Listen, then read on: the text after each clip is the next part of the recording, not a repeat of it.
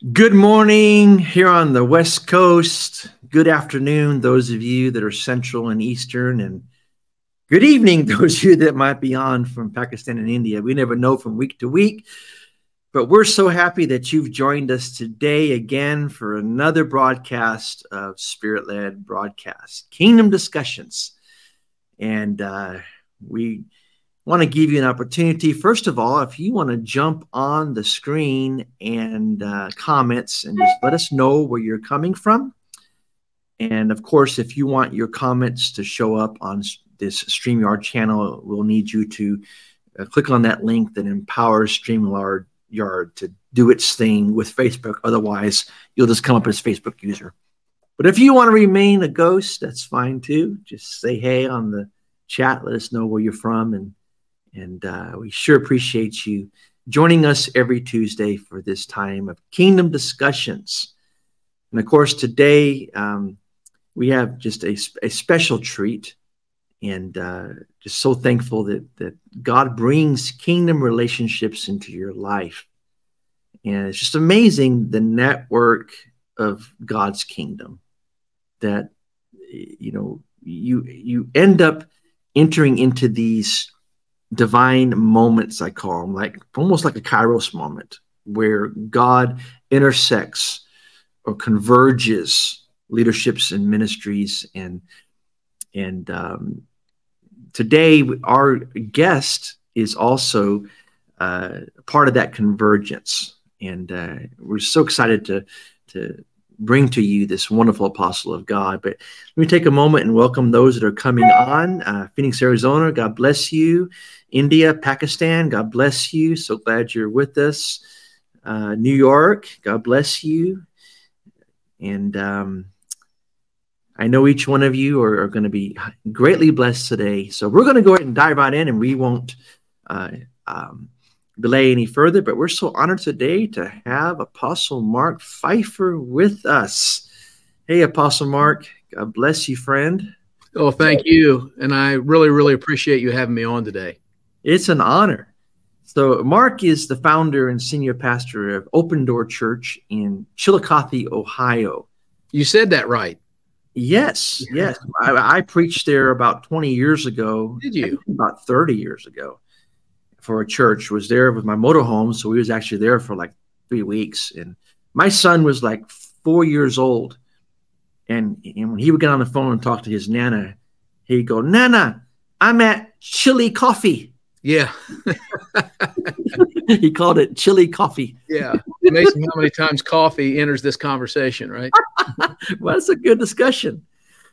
But Mark's also the founder and senior leader of Soma Family of Ministries, and also leads the Soma network of schools. And Mark also, as a recent development, serves as a national conveyor of the International Coalition of Apostolic Leaders.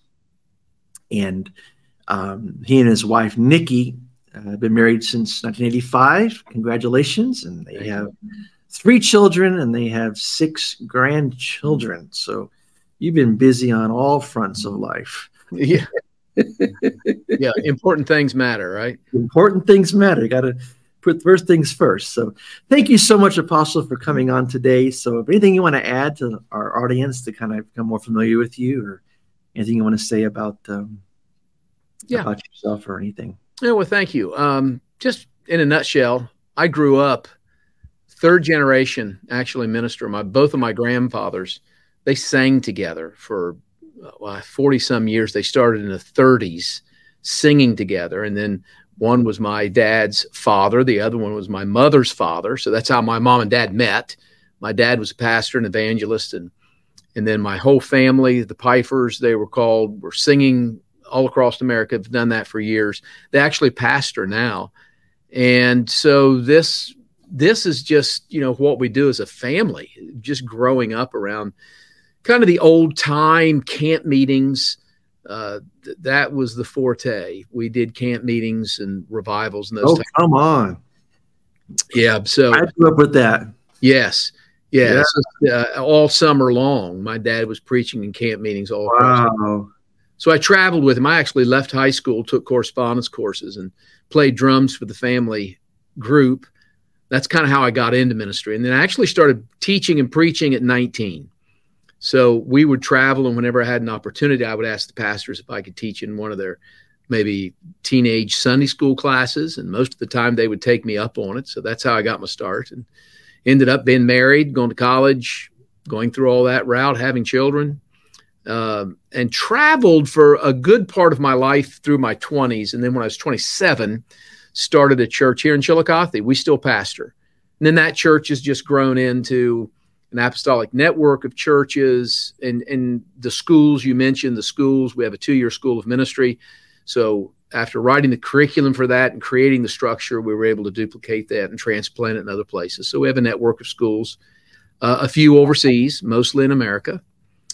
And so we've been married those years, kids, grandkids, and spent most of our life right here in this area. In fact, my forefathers, my great-great-grandfather immigrated from Germany in 1856. I have his immigration papers. And so for some reason, they came to Southern Ohio. I think originally to Cincinnati, which had a large German population, then came here to the kind of the south central part of the state. And this is where we still are. So we haven't fallen very far from the tree as far as that's concerned. That's awesome. And I noticed that I've been leaving the P silent, but you said Pfeifer. So yeah, for some reason, I've never figured that out. You know, everybody says Pfeifer. That's just how everybody pronounces this name. But my family, my little group of our tribe, we might say, we pronounce that P. So however you want, you know, it's one of those things. I'm sure the same thing too with your name. Probably gets pronounced different ways. Well, Mark, my introduction to you actually was a book you wrote, and I'm going to put on the screen here. The book that I'm referring to is called Apostles Then and Now. Mm-hmm. And of course, you can get that at the Arsenal, is one of the locations that I found the book, and that's where Jennifer bought it from. And she gave it to me after she read it. And just an incredible layout, very, very, not only very profound with understanding, but just very practical. And of course, the book focuses mainly on the ministry of apostles and how it functions with the church today, which is so important because, you know, we have so many different teachings out there that are important with pastors and evangelists, and that's one reason why I started what was originally the International Network of Apostles and Prophets, like we called it, but then it became Spirit-Led Family, was to help bring understanding to the apostolic and to kind of debunk a lot of the myths. And of course, also you have a book called The Alignment, a blueprint for 21st century church, which you can find at Amazon, this particular book, which is also another good book on aligning the different parts of the fivefold ministry. So just this book was just such a confirmation for me because, you know, my story kind of goes along with yours. You know, was called to preach at 12 and started speaking out at 16, and 19 went full-time in ministry, and pretty much for 35 years, that's all I did was preach around the world and do camps and conferences. But it was about 2002 that God began to deal with me about my apostolic mantle. And where I was, I had never heard one person in the denomination that I came up in called apostle. Never one time. And all of a sudden, God began to have me do a deep dive, not only into reality of the APES, the apostle, prophet, evangelist, shepherd, and teacher, but also kingdom teaching, kingdom function. What is the kingdom? And, and I began to teach and write materials before I ever found anything out there. Mm-hmm. I think the first book I came across that really confirmed all the stuff that God was giving to me just straight out was C.P. Wagner's book. But your book also just follows in that same vein. And so why don't you talk a little bit about how God prompted you to write these two books and what their intention is for the body of Christ? Okay, thank you. While you were talking, I had this vision in my mind of Moses when he saw the burning bush. It said he turned aside. And I think that what we have in common, we saw something far off that we thought needed investigating, and then we just kind of headed that way to try to investigate it. From my perspective, here in the southern half of Ohio, it's not a highly populated part of the world, and it's not a part of the world where there's a lot of intersection of like new ideas and things like that coming down the pike. And I was raised in a very conservative denomination, but not Pentecostal. That was kind of the strange part about what we did. We did not believe in speaking in tongues. Therefore, anything that was Pentecostal and then later in the charismatic renewal, we rejected entirely. Wow. So when I left that denomination, I feel like I've just been left alone in the desert for a long, long time. And consequently, it's been like 40 years. And during that time, like you said, these were subjects. When I read the Bible, it's like I could find no reason why we accepted teachers, pastors, evangelists, and then drew a line. I saw no indication anywhere, any evidence in Scripture that said there's supposed to be a line there, and that God doesn't do that anymore. And so I'm not a cessationist. I am a continuist. I believe that the Bible becomes the pattern. It is the blueprint by which ministry should be built. Certainly different in different cultures, certainly different in different times, but the core message and structures need to be duplicated throughout time. And I just did it. You talked about doing a deep dive. It's exactly what I did for years, for 2 or 3 decades. And I needed to get something that was going to work practically. And a lot of the definitions and things that I would hear about, especially prophets and apostles, it was so vague. You had to read the definition 15 times to try to maybe get the idea of what an apostle should be. And then I found out that so many people were describing, especially an apostle, as just a greater version of their own gift. So right. Pastors defined apostles as great and wonderful shepherds. Evangelists define apostles as great and wonderful soul winners and miracle workers. And teachers, apostles have great revelation. It's like, no, they are not a duplication of the previous gifts, just in greater measure. There's a uniqueness about that gift that the body of Christ needs. And then I worked from that assumption and worked trying to build something practically that local churches could implement, that people could understand. And it's really amazing, John. Simplicity takes more work than things that are complicated. To make it simple takes a lot more work. To boil it down to its most fundamental, elementary structure. Yeah, Mark, could you break that thought down? Simplicity takes more work than something complicated. Break that down. Well, it's a little bit like one of the laws of thermodynamics is that things move from a place of order into chaos. Okay. And it's almost like Jesus gave us a simple message, and then we complicate it. Paul gave, now I wouldn't say Paul's message is simple, because Paul, you get through the book of Romans and then go on to Hebrews, and it's not simple. It's very deep. But yet the message of the gospel is simple, and it is human tendency to add a little bit and to add a little bit and to add a little bit. And how about your life? Most everybody watching this broadcast will say that your life has a tendency to move into being overly complicated, till one day you just throw up your hands and say, I got to get, I'm too busy. We're spending too much money. I'm not sure where the time is going. The kids are running us ragged. It's like your life has a tendency to become complicated. You got to fight to keep it simple. Okay. So I think there's something natural about human beings and about the way we interact with each other and with the world, that we have a tendency to take simple things, and then over time we add to them these complicated layers until it's almost unreasonably hard to fathom what it is. Mark, forgive me for breaking in here, but this is just there's such a key word here, because yes, the apostolic is really simple.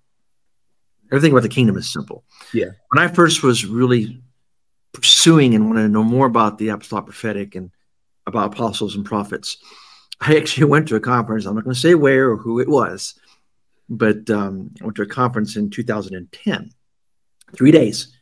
And this apostle, he taught, and he had this big blackboard, and it looked like he was doing a fusion technology on it. Mm-hmm. There were so many diagrams and points and this and that. And I sat there for 3 days, took pictures of the blackboard, but then left there and even looked at it for days, but could not figure out what an apostle was. I mean, I heard it all, but it was just so convoluted and so many steps and complications of this and that, and I think that the more we can really break down, especially when we're doing these types of empowering meetings, that someone can walk away and understand, that there are marketplace apostles. There are apostles that are generals. There are apostles that are fathers, but it's simple and it's not complicated to find your vein.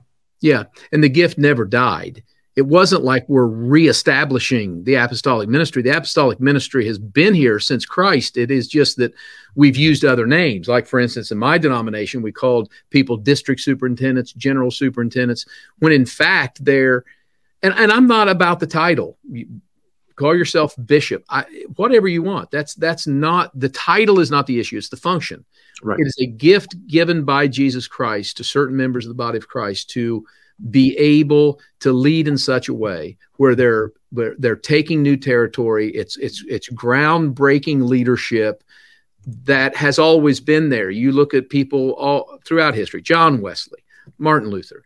You look at Charles Parham and William Seymour in the Pentecostal ranks, and then people today that do hold the term bishop or the place of bishop or maybe district superintendent that do apostolic ministry.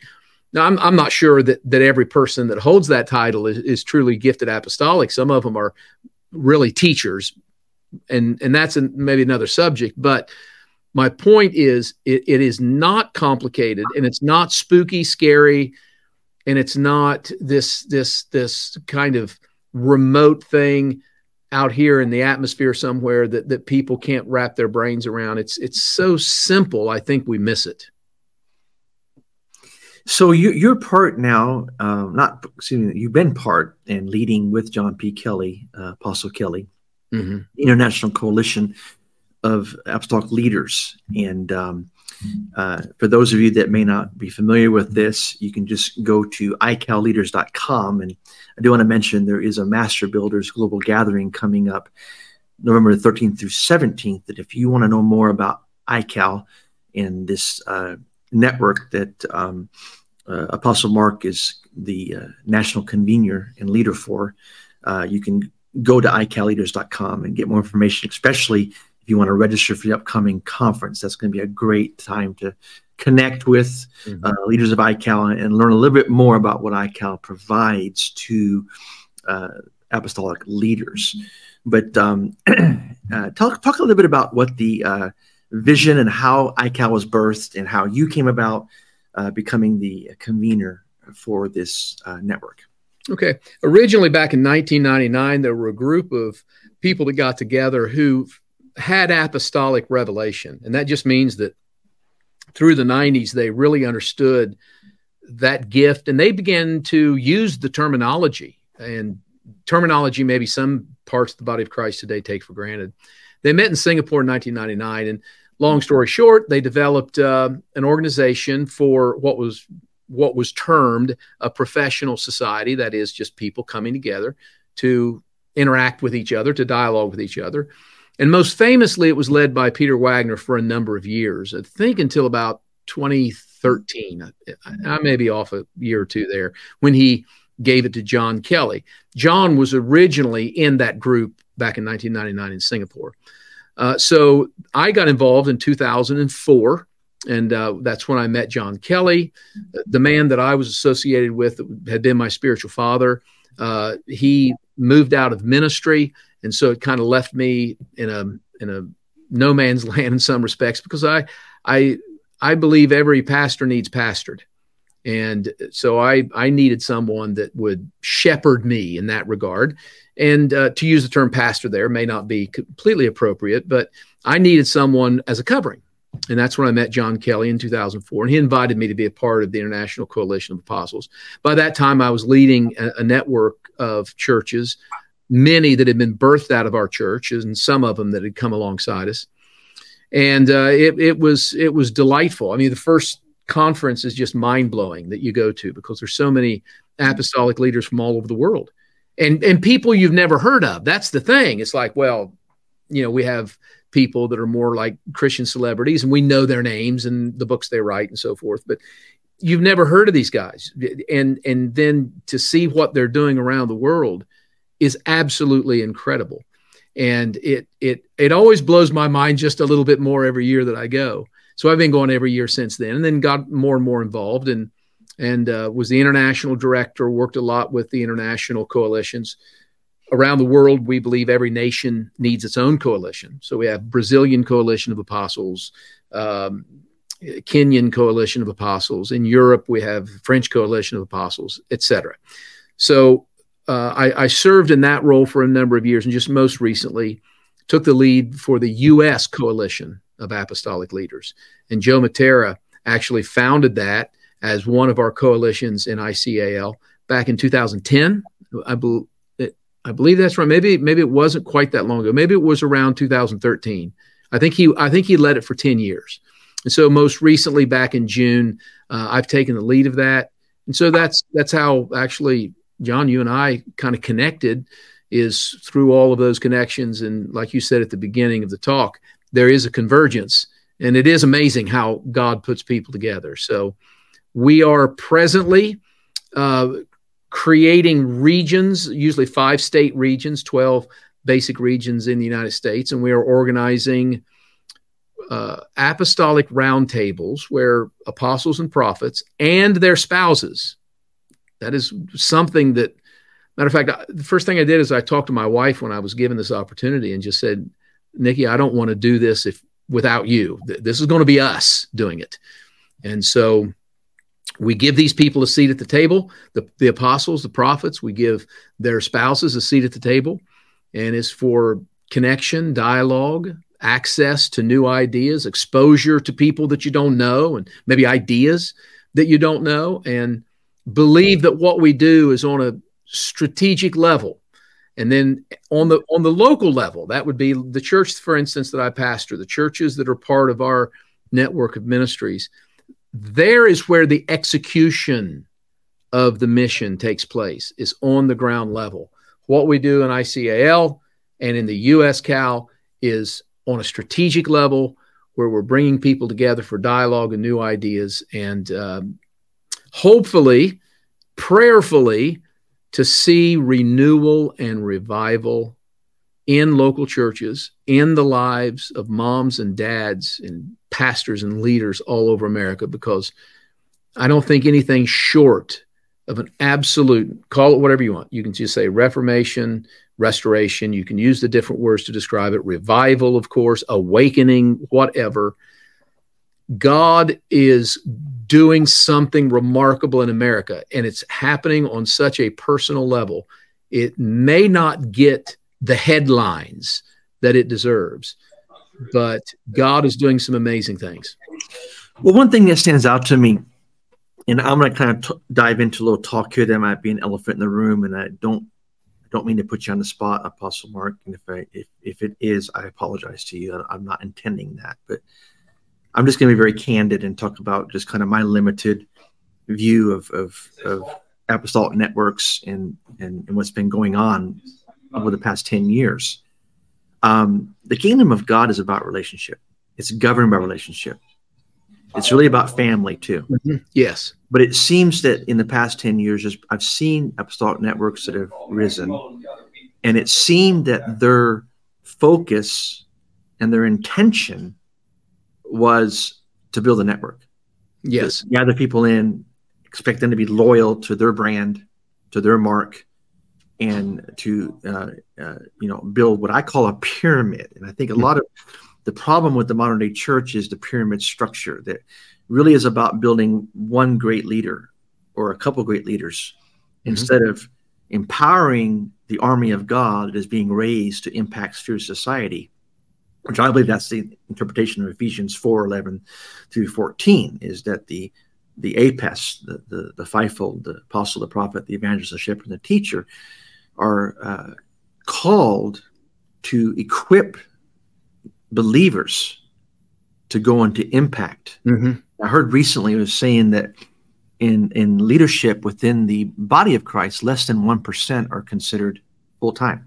Mm-hmm. Most are vocational, and most are have some influence in other areas. And so what I'm getting to as a question for you, or something you need to comment on, is what makes ICAL different about gathering and the intention? Because I do believe that the relational aspect is so vital, and that can be lost when a organization comes together and it becomes a hierarchy structure. Mm-hmm. That's all about, like you said, empowering leaders that are already powerful. Yes, empowering leaders that already have a big name and a lot of money and a lot of ministries, and they just pull on board. And I've even watched, and forgive me for saying this, I hope I'm not offending nobody, where you got all these networks, and then leaders from this network join that network, and they join their network, and they're joining each other's networks by name just to be part, but really it's all about working the angles and strategizing, and it's not about kingdom. And this has been something that I've said, God, this has got to shift. Yes. Everything about true apostolic ministry that is mandated from Ephesians 4:11 through 14 is that the nature and the purpose of Christ is developed within the body, and people are developed to impact spiritual society. And it's about that relationship and empowering others. So I've kind of talked in a circle, but if you can take that web of what I just said and with some sense of what ICAL is doing and the direction you see ICAL going. Yes. And I agree with everything that you said. I think we have to go back and just say that probably as the gift of apostle has been defined and is being defined, that probably some of the wineskins were temporary and needed to be used in a temporary fashion, but are breaking. I would say the structure that this wine is being put into needs to change. And I think you're 100% right. Organizations reflect the heart and soul of those in the organization. Organizations are benign, but it's the heart and soul of the people that occupy the organization, especially those in leadership. One of the things that is maybe a tragic reality from my generation, I'm 60 years old, is that we came into ministry with the distinct possibility of becoming celebrities. Now, if you'd go back 100 years, pastors knew when they accepted the call to preach, they're not going to be celebrities. They're going to serve people, lay down their life, and give their life for the sheep. But whenever mass media, first radio and then television, became so influential in the church, those being raised up into ministry, let's say in the 70s and 80s, and came of age during those 2 decades, actually had a distinct possibility that they could become famous. They could be a TV star. They could be known. They could be a Christian celebrity. And therefore, we have a number of people that are still motivated by some of that. And that's why they join all the different types of networks there are, because their hope is that they'll get to know someone who'll know someone, and they get promoted and they can have their own TV show, or they can become a celebrity and get their books published or whatever. And I've got to believe that God loves us enough to just bring us back into alignment. And that alignment is leaders who know that if you're in leadership, you are there to wash feet. You are there to serve people. You are there to build them up. Come on. Part of leaders, pastoring churches and leading networks, it has to be that heart.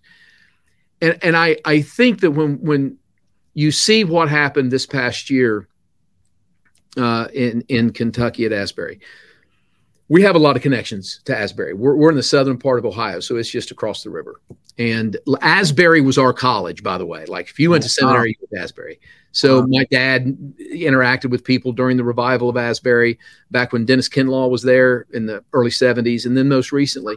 But what we see there is the Holy Spirit moving on young people in a way that was so personal, without superstars, without people, famous people leading or using the leverage of their name recognition to try to bring others in. And I think God made a statement and is making that statement to us right now.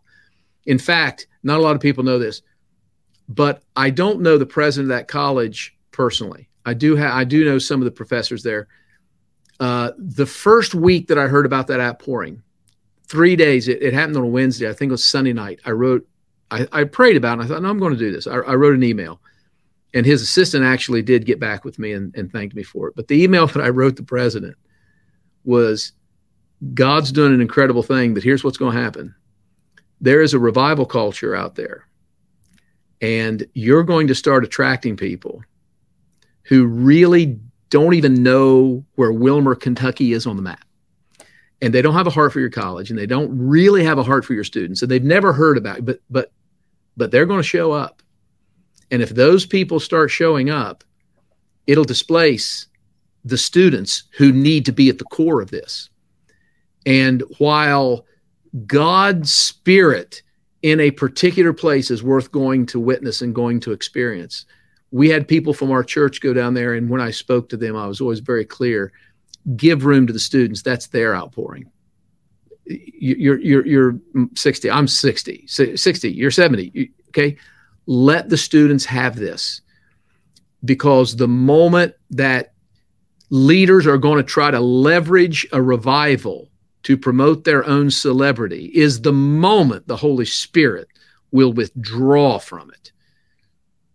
And, well, I mean, there were a few people that really tried to leverage that revival and take a lot of selfies and have a lot of videos made with themselves at the center. And I don't know their motive, but I will say that if the motive is to promote yourself in the midst of that, it's wrong. And we should repent of that, especially as leaders, because as a leader, you may be well known. And the more well known you are, Moses was very well known in Israel when they came out of Egypt. That's not the issue. But the issue is to be motivated by celebrity. America has a celebrity culture. And whenever we subdue to a celebrity culture, and that becomes our motive, we need to repent and understand that as leaders, especially apostles, read what Paul said about apostles when he wrote to the Corinthians, the offscourings of the world, like those most to be pitied are the apostles, because they were the ones that were literally laying down their lives. And I want to tell you, all over the world, there are people today laying down their lives. And they don't get their picture on the cover of magazines to tout on their social media pages, but they're the heroes. And these are the people that we got to praise God for. And whatever it takes, let's lead, but let's lead in such a way that our hearts are right, and not for ourselves, but for the sake of the sheep. And when you and I are judged, John, before God, God's not going to ask about our Facebook followings, how many likes we got. He's not going to ask about our social media pages. God is going to look over our shoulder and say, what did you do with my sheep? How did you treat my sheep? Did you feed them? Did you care for them? Did you bring them into greater pastures? And it's about the sheep. And if we make it about us, and it's easy to do, and I'm not saying I've never done it, God forbid, I'm not attempting to throw a single stone. I'm just talking to myself more than anyone else, but it's about his sheep. And I think any organization is going to reflect the heart of its leaders. And I believe in ICAL. Listen, the leaders that I know, they have that heart. They have that heart. The leaders that I know and I hang with and I have coffee with and I eat with and minister in their churches and they in mine, they're good people. They have a heart for God's people. And I'm very thankful for that. And I do believe that everything does rise and fall in leadership. That is a principle that is true. And it's refreshing. It's refreshing to hear this from your heart, Mark. Because I believe that's John Maxwellism, you know. Yeah. Yeah. So John was part of our little denomination I was raised in. He went to the college that actually I graduated from. Yeah. It's refreshing to hear that, because I believe that shift that you mentioned earlier is happening. And I also have a heart for and pray for the leadership of the ecclesia and the body of Christ and all the different forms and fashions. It's like I tell people, I was talking to a young man this morning and I said, I'm not against denominations, I'm for kingdom. And sometimes being for kingdom, people think I'm against, and that's not the case. God uses God uses ministry in all shapes and forces, but it's refreshing to know that there are leaders being raised that are willing to lay their lives down. And as someone once said, lay down face first in the mud to let sons and daughters walk on their back to enter their destiny. Right. And understanding that as an apostolic father, that sons and daughters have a right to your table. You have a right to your plate. Yes. Yes. You can take a piece of your steak anytime God says, share your steak. And because that's the whole breaking our lives to share and to pour. And so it's a departure from building an image of being someone powerful and kind of that general concept where everybody trembles and follows and whatever you say and we're going to serve you, and everyone's clamoring around to serve this general because he's such a great. And that's kind of, I grew up with those types of leaders that were generals, not many fathers. Yeah. But I believe God is producing a generation of apostolic fathers and mothers that are willing to lay their lives down and to serve one another. And I prayed the other day, I said, God, just whatever you want me to be part of in your kingdom. Just, I don't like the spirit of politics. I'm talking about being political. I'm not talking about being involved in government. That's perfectly fine to be involved in government, but just that idea of using the fear of man and working angles and doing things, coming to meetings just to hand your card out to see whose pulpit you can scratch around in and get a couple preaching gigs or sell your book or advertise. And everyone's just kind of using each other's influences to move themselves forward. And it's just a toxic, competitive environment that's just, and I said, God, that's not it. But it's refreshing to hear that God is raising, a truly relational network of powerful men and women of God that they're servants at heart, serve as kings, serve with authority, knowing their function and knowing what God's called them to do. But they're not there for themselves. And it's not about them. Mm-hmm. It's about a generation coming up. Yes. That God wants to raise spiritual mothers and fathers that will bring up sons and daughters to become mothers and fathers in the kingdom so that nations can be influenced, cities can be influenced, every sphere of society can be influenced. And yes, leaders within their right, whether it be a leader in business, a leader in education, a leader in government, a leader in sports arenas, a leader, whatever, to lead with kingdom values and principles. So what really encouraged me, John, let me just say this, is I think young people are grasping this concept, even though they don't realize it fully. I don't see the fostering of that image, like you talked about, that was so prevalent in my generation. I don't see people my kids' age, which my children range from 28 down.